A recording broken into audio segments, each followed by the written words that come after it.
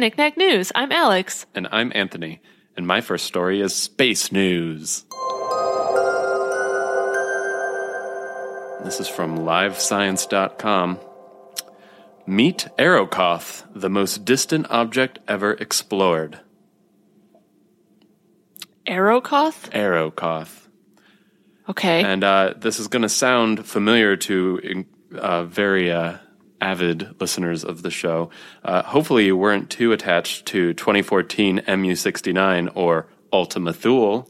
Oh, yeah. As it previously used to be known, because the most distant object ever explored has a new name. The 21-mile-wide body visited by NASA's New Horizons spacecraft on January 1st is now officially known as Arrokoth, which is a term that means sky in the Powhatan Algonquin language. So it's like a Native American term. What a cool word. Right? Okay. Arrokoth. It reminded me of like something from Lord of the Rings or something. Yeah, because Ultima Thule was already a pretty name, but now Arrokoth, also a pretty name. Yeah.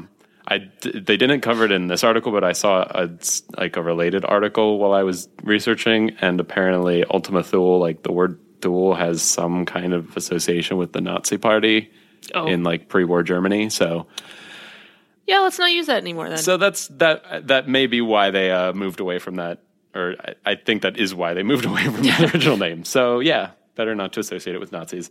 Yep. Anyway, like the Powhatan people, New Horizons has strong ties to Maryland and the greater Chesapeake Bay region. The mission is run by the Johns Hopkins University Applied Physics Laboratory in Laurel, Maryland, and New Horizons team members discovered Arrokoth using NASA's Hubble Space Telescope, which is operated by the Space Telescope Science Institute in Baltimore. A lot of proper nouns in there. Mm-hmm. Arrokoth is approximately 4 billion miles from Earth. And I thought this was interesting. The New Horizons team actually got the consent of Powhatan tribal representatives before proposing the name to the IAU, which I think is like the International Astronomical something.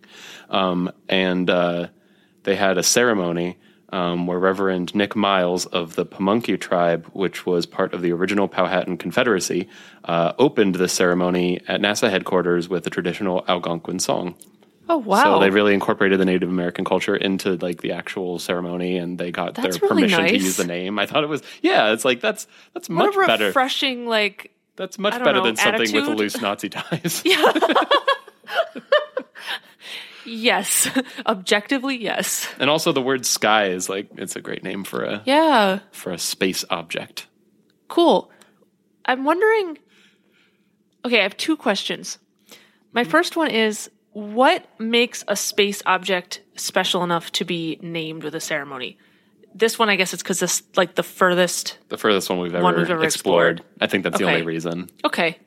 It's kind of weird looking. I don't know if you remember the pictures of it, but it kind of looked like a snowman where it had the smaller bit and the bigger bit because it was formed from two bigger bodies. It was a cool shape too. Yeah, it was a weird little thing. My second question is, how does one become a member of the Space Telescope Science Institute? I don't know, but I bet it's a cool gig. That sounds awesome. Getting to play with the Hubble telescope. I mean, I guess you're not playing with it. You're doing real science. Oh, you're playing with it. But no. Yeah, there'd be a certain... They'll just mess around. I'm do sure, whatever they want. Well, I'm sure you have some time where you have access to this thing and you can just be like, I want to look at a distant thing and you can just look at stuff. You have one of the most advanced telescopes in the world. How cool is that? At your fingertips. Yeah, that sounds awesome. Sounds sweet. Yeah, I assume you have to go to school for that. You have to go. What, you get a major in space telescopes? What do you have to go to school for? Or astronomy. I would assume, yeah. Yeah. Okay, fine. I'm not qualified. Fine. Or maybe if you've got an easier to earn degree in astrology, you can kind of just flash your degree at them as you walk into the building and be like, no, it's legit. And then just go in and look for Pisces or something. Maybe I'll do that one day. With your astrology degree. Mm-hmm. Okay, my first story is health news. This is from nature.com. The world finally has an Ebola vaccine. We did it! Yay! On November 11th, European regulators approved a vaccine that has already helped to control deadly outbreaks of the virus. the first time any immunization against Ebola has passed this specific hurdle. So basically this vaccine has existed for a while, but this is just like a milestone that they got formal approval for distribution of the vaccine from these European regulators. So it's like this big deal. Like outside of maybe like emergency situations, which I think is what they've been using it for so far. They've only been using it in emergency situations, like if in an actual outbreak where they're trying to, and it's actually been tested in those scenarios and been proven to work. Yeah. So that's so cool. This is really exciting, and that's basically the whole thing. But the company producing it is called Merck.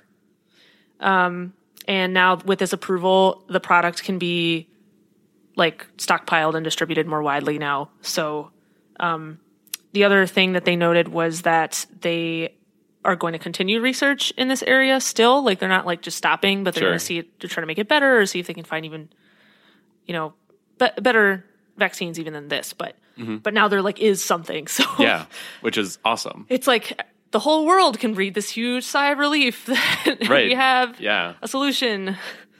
No, that's incredible because now they can start distributing it to people who are like still technically at risk, but not maybe in like these outbreak zones. And like we probably won't be getting it because we're really not at risk unless we would be traveling to some of these sub-Saharan African. Yeah, but there are certain parts of the population in Africa, or certain areas that I think they know are at higher risk of an outbreak occurring. So and now we can stop it. Yeah, exactly. Before it happens, which is amazing. It really is. It's so exciting because Ebola is so scary. It's so scary. I think we've talked about it before, but like it kills a large percentage of the people that get it. Yeah, it's an incredibly deadly disease. Yeah, and it spreads rapidly. I forget if we talked about this the last time we talked about Ebola, but have you read The Hot Zone? No. Or seen the show that came out? I've heard for The Hot Zone? No, I haven't read or seen, but I have heard of it. Okay. The book is really, really good. And we actually watched the show too. It's on National Geographic. And the show, they did a pretty good job, like kind of like adapting it, but it's a little bit more like stylized for like television. Yeah. But the book is really, really good. And it was written a few years ago before this most recent big outbreak happened actually. And when they knew a little less about Ebola and like what effect would it have if there was this big outbreak, and it actually like scares you so much, like reading that book. It's like terrifying. Like you like read it and you're like, this could happen at any time. What will happen if this happens? And then it's like, I read that book, I think maybe a year or 2 years before the big outbreak that happened a couple of years ago. And I was just like, oh my God, it's happening. But we learned a lot. We've learned a lot since then. Right. But I'm just saying, I still think it's a really good book. They explain all about how it works and all these things. So, it is interesting. We've had like these major outbreaks relatively recently. And like in that time, we've developed like vaccine and I think also like treatment for people who are suffering from it that we didn't have before. Right. Which it's kind of sad because like in a way, some people are sacrificing like their lives for the betterment of other people, but it is good to know that it's not all in vain. Yes. Sorry, that's a bummer. I did not mean for that to get that dark, it's a bummer. I would say with any really dangerous disease that can end up happening, this one is just, it's just scary. But we have a vaccine now. We have treatments. We learned a ton about the care of people that contract it in recent years. And I think that if there ever is another like really big outbreak, which hopefully never happens since we have a vaccine now. Yes. But if it were to happen for some reason, I think we'd be so much better prepared to like deal with it. Right. So that's good. Yay. My next story is dinosaur news. And this is from CNET. Feathered polar dinosaur fossils discovered in Australia. Feathered fossils? Feathered polar dinosaur fossils. Well, I don't even know what that means. I'm going to tell you. Around 118 million years ago, there was an ancient shallow lake that lay just beyond the southern polar circle in what is now Coonawarra, Australia. They have great names down there. Today, the town is home to a geological reserve where an international team of scientists have unearthed what they say is the world's first evidence of feathered polar dinosaurs. So that is dinosaurs that live like below that southern polar circle, like within. So they would have been in Oh. like extremely cold environments and still been dinosaurs. Oh yeah, wait. Why have I never thought about that? Okay, so Like like ice Antarctica, dinosaurs, like yeah. a polar bear, but a dinosaur. But a dinosaur. Okay, Kind of, yeah. Okay. The scientists analyzed a remarkably well-preserved collection of 10 fossil feathers found at the site, which included downy body feathers and tufted hair-like proto-feathers from meat-eating dinosaurs, as well as wing feathers from primitive birds. So they had like 10 preserved feathers, which are incredibly rare in the fossil record because Yeah. they obviously don't preserve well. Right. According to Uppsala University's Benjamin Keir, who was a leading author on the study, dinosaur skeletons and even the fragile bones of early birds have been found at ancient high latitudes before. So they've found like skeletons in these areas. Okay. Yet, to date, no directly attributable integumentary remains. And I looked this up. Integumentary is the system of stuff like on the skin that's meant to protect you from like the cold or things. So like in humans, it would be hair, it'd be scales and things like reptiles, like those Okay. kind of things. Like, Okay. So no directly attributable integumentary remains have been discovered to show that dinosaurs used feathers to survive in extreme polar habitats.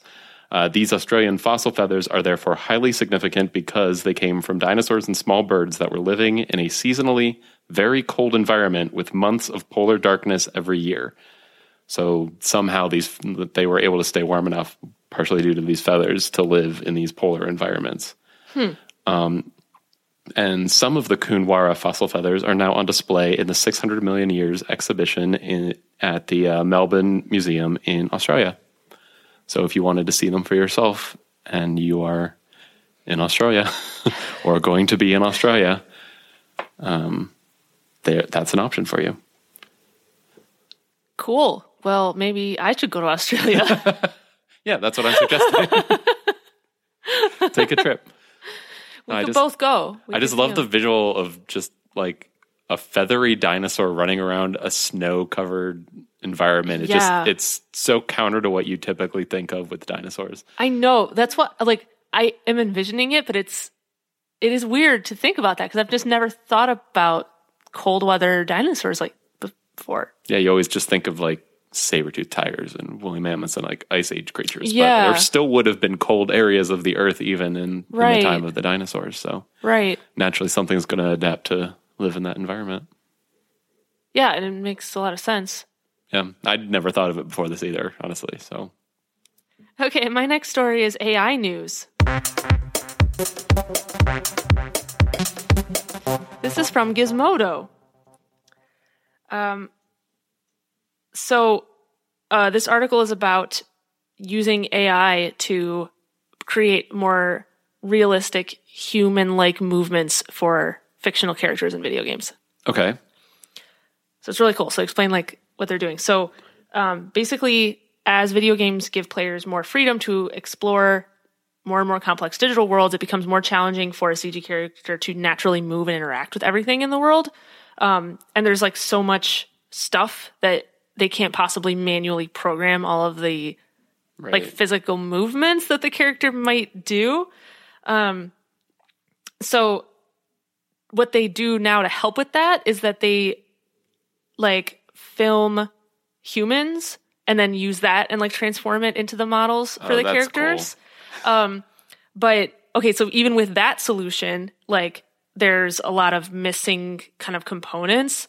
And what like the article talks about, like, for example, like the biggest kind of missing component there is like transitions from one movement to another. So like your character's walking and now they're going to sit down. Like the in-between part, Right. those movements are usually like awkward and they don't look right. Because the more distinct movements that you have, the more combinations of those moves moving between each other you have to deal with. Yes, exactly. Very, very complicated. So they can't manually program all of those like transitions to all the things. And so they just end up, I don't know what they do something and it just ends up looking like really awkward. Yeah. Okay, well, computer scientists from the University of Edinburgh and Adobe Research have come up with an AI-based novel solution that they'll be presenting at a conference in Australia next month.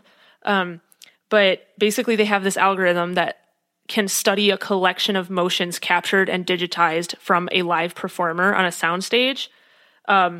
And like the performer goes through motions like picking up objects, climbing over things, or sitting down in a chair, like all sorts of different stuff. And the neural network can take that and adapt it to almost any situation and environment, according to these researchers. So it like That's a bold it's claim. like automatic. Well, yeah, right. So it like trains off of that and then it can interpolate the information basically versus. Yeah, I was waiting for the word interpolate to come up here. I just inserted that word, but like, yeah, it's interpolating the information in a way that the currently used technology can't really. Right.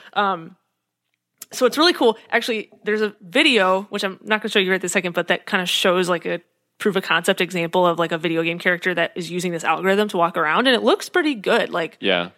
I mean, I feel like video games now like do look good to me. Like they're like pretty high quality anyway. So I don't know that like me watching it, I wasn't able to tell like, wow, that's definitely a step ahead of like what I've seen in other games. But yeah, you also wonder though how much your brain kind of accepts the limitations of video games to the point where if like a character moves in an normally unnatural way that you're just kind of like, this isn't a game. So your brain that like doesn't interpret it as weird. Yeah. I always wonder that kind of thing. Too. That I've never thought about it that way, but I think you might be right. I mean, like you see things and you just like your mind fills in what they did, but actually if you're looking at like what movement did this character actually do, it's like, oh, that is actually weird. But and this kind of technology especially, it's almost like if you don't notice that it's working, it's doing its job. When it's like if a move between like standing and sitting in a chair looks completely natural, like you're not going to think anything of it because obviously you're familiar with what that motion looks like. So yeah, that's true. Yeah, I don't know. I'm just kind of like vomiting out my thoughts right now. No, it's like this is so cool. So they had this video. I watched like the beginning of it. It was a really long video. I'm probably going to watch more later, but they're like presenting this at this conference like next month, I guess, and they're going to try to like actually use this in games now because they've developed this thing. That'll be cool. This article also talked about how there's actually other advantages to this technology too, having to do with video games. So one of them is like reducing file sizes of games. Like if you have this algorithm instead of like all of the data needed for programming all the motions, that could help with like the new frontier of like streaming stuff and all of that, and make that more feasible. And then also it said that this could pave the way for just like having more complex interactions between video game characters. Like the types of things that like just aren't really possible because of all of the visual stuff, the calculations and everything that's involved in it. Like huge fight scenes where like with more complex, like things happening in the background. I don't know, like just different things like that. Yeah. No, if it works as well as they say, and that it works for every motion in every situation. That's what the researchers are like. It can do any situation. It's like, okay, I mean... Bold, but we'll see. That's pretty, yeah. I mean, I'm sure we're heading in that direction either way, but it'd be cool if we got there sooner rather than later. Yeah. My next story is random local news. This comes from New Jersey News 12. Yay. A sandwich isn't worth a ticket. Police try to maintain order during chicken craze. So I'm sure you've heard about the Popeyes chicken sandwich and how it's making everybody go crazy. It seems the people of Bergen County love that chicken from Popeyes. That's just their opening line here. High demand for the popular sandwich from the chicken restaurant is causing traffic to back up so badly in Rutherford, New Jersey, that the police department put a sign out in front of this restaurant that says, "A sandwich isn't worth a ticket. Do not delay traffic." Apparently, in this particular plaza, there's both a Popeyes and a Starbucks. And when their drive-thrus both get busy, it ends up like pushing traffic out onto this major road. Oh wow! And so the police are like, "Hey, you can't just do that." Wow. The popularity of the Popeyes chicken sandwich has caused some chaos around the country, which I'm sure you've heard about. There's reports of people getting into violent fights while waiting to try it. They even had to suspend the sale of the sandwich for a time earlier this year due to running out of the buns used for them, which prompted a BYOB promotion for the restaurant, urging customers to bring their own buns. I heard about that.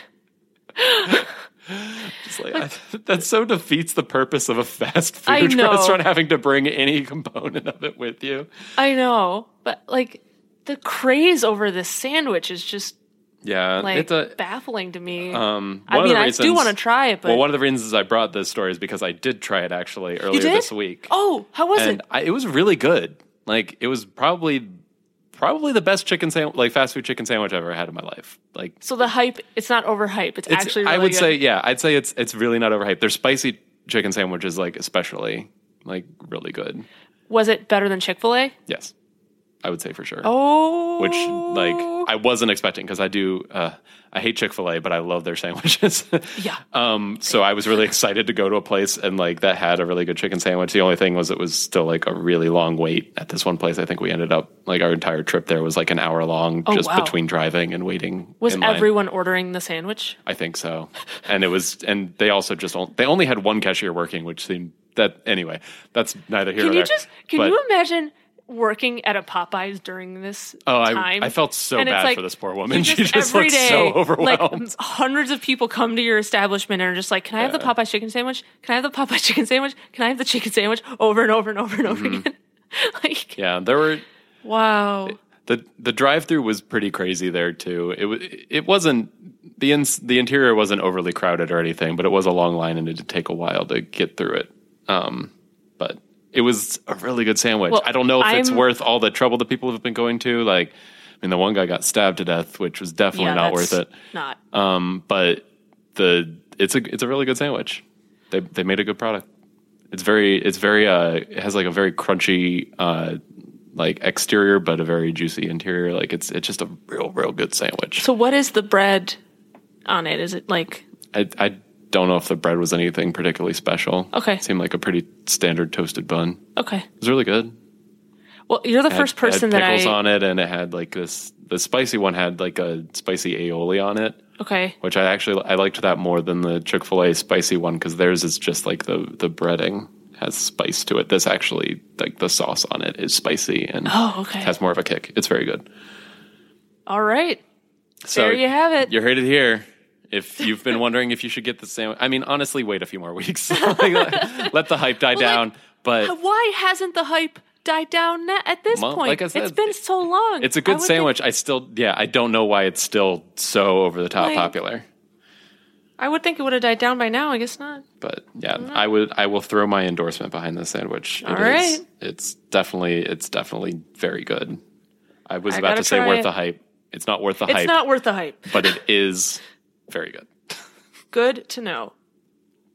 Okay, my next story is animal news.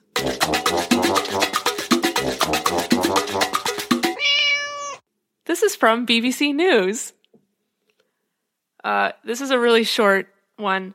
A 10-week-old abandoned puppy with a second tail in the middle of his head has been... Wait, that's not where I thought that was going to be. It's a puppy with a tail that's growing on his head. Has been taken in by an animal rescue center in Missouri.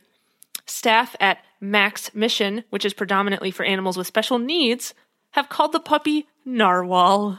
That's so good. This is him. Oh my gosh. That's so... I don't know. Why would a tail be growing there? He has a second tail on his forehead. That's a cute puppy, though. He's a really cute puppy. But yeah, isn't that crazy? That's so strange. So, apparently they posted this photo on Facebook and then it went viral, which is why this is a news story. But they've done x-rays of his head and like basically it's not connected to anything and there's no medical reason to have to like remove it or anything. It's just like there. Just a free-floating tail on his forehead. Yeah. Okay. So Narwhal is going to be up for adoption soon. His name is Narwhal. Yeah. That's so good. Not yet because the staff want him to grow a bit more and just like truly make sure the tail isn't like a issue for him, but for some reason, but like, but then he's going to be able to be adopted if you live in Missouri. So yeah, I feel like he's got a very good chance of getting adopted. Yes, I think so. He has a tail on his face. I feel so bad for this. It's so weird. It is. But I hope that it stays that size, so it doesn't it doesn't like grow as big as his regular tail. Right. That would be that would be incredibly awkward. Really annoying for the dog. I feel like if it was just like this size, it's like, okay, it's not a big deal. It's real weird, but it's fine. His name's Narwhal. It's so perfect. That's my favorite. That's my favorite pet name I think I've ever heard. All right, it's time for breaking news. The part of the show where Anthony and I look up stories that just happened today or were just posted today, and we read them to you on the fly. Narwhal. Ready, set, go!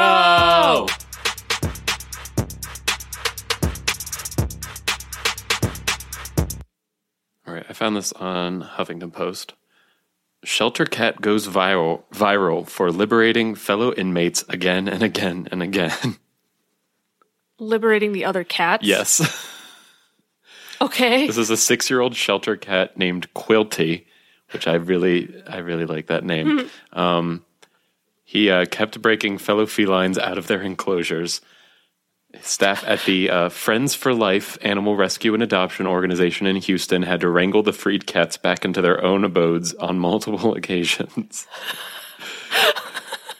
He was temporarily banished to the lobby so the room could be Quilty-proofed, according to a Facebook post. He apparently liked to let other cats out of the senior room.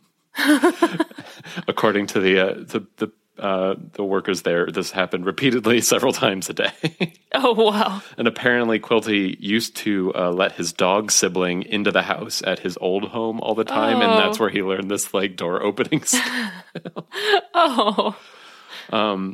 But apparently now Quilty is on a week-long trial at a possible forever home. And they say his adopters haven't seen him try to open any doors, and the shelter is like, really? That's not fair. Oh. But yeah, Quilty, the jailbreaking cat. That's fun. Yeah. Like, this is Quilty. Oh, he's cute. He's cute. Well, my story is also about some animals. The headline, or this is from The Guardian. The headline is, Cows Swept Off Island During Hurricane Dorian Found After Swimming for Miles. What? Cows can swim? I didn't even know that, but they can. Whoa.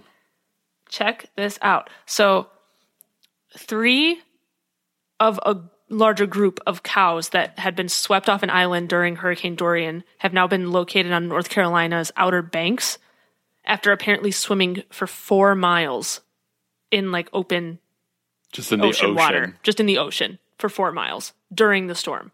Aren't there sharks? Yes. Wouldn't this be like the easiest meal? So these cows all got swept off where they were grazing, and then they were presumed dead, but Cape Lookout National Seashore staff spotted one of the cows on another barrier island a month after the storm. That sighting was followed by 2 more, apparently grazing peaceably. There's a picture floating around on Facebook, I guess. And it says, cows are recognized as adept swimmers comfortable with covering a few hundred yards, but swimming miles of open water in a hurricane is outside their general range of expertise. Or anyone's, I would imagine. What on earth? Like, they swam for 4 miles in open ocean during a hurricane. It's like, what? Hey, I guess that's amazing. If you got to survive, you got to do what you got to do. But it's amazing. That's wild. Now, I mean, I guess like there was this large group of cows, and I'm assuming the other ones perished. But like, these so it wasn't 3, all of them. It was like these 3 were part of this larger group, and the 3 of them made it. I thought that those 3 were the only ones that had been swept away. No, that's it was sad. It was large, so it was sad. But still, but those some of them made it. They swam for 4 miles in open ocean during a hurricane. That's cows. That's crazy. Go cows. I learned so many things doing this podcast. Now I know that cows can swim. And apparently very far. And so that's our show. Thanks for listening, everybody. We post episodes every Friday. And as always, the links to all of this week's stories will be in the episode description. You can subscribe to Knick-Knack News on Apple Podcasts, Google Podcasts, Spotify, or wherever else you listen to podcasts. And you can follow us on Facebook at facebook.com/knickknacknews and on Twitter at knickknacknews. All right, we'll see you next week. Bye. Bye.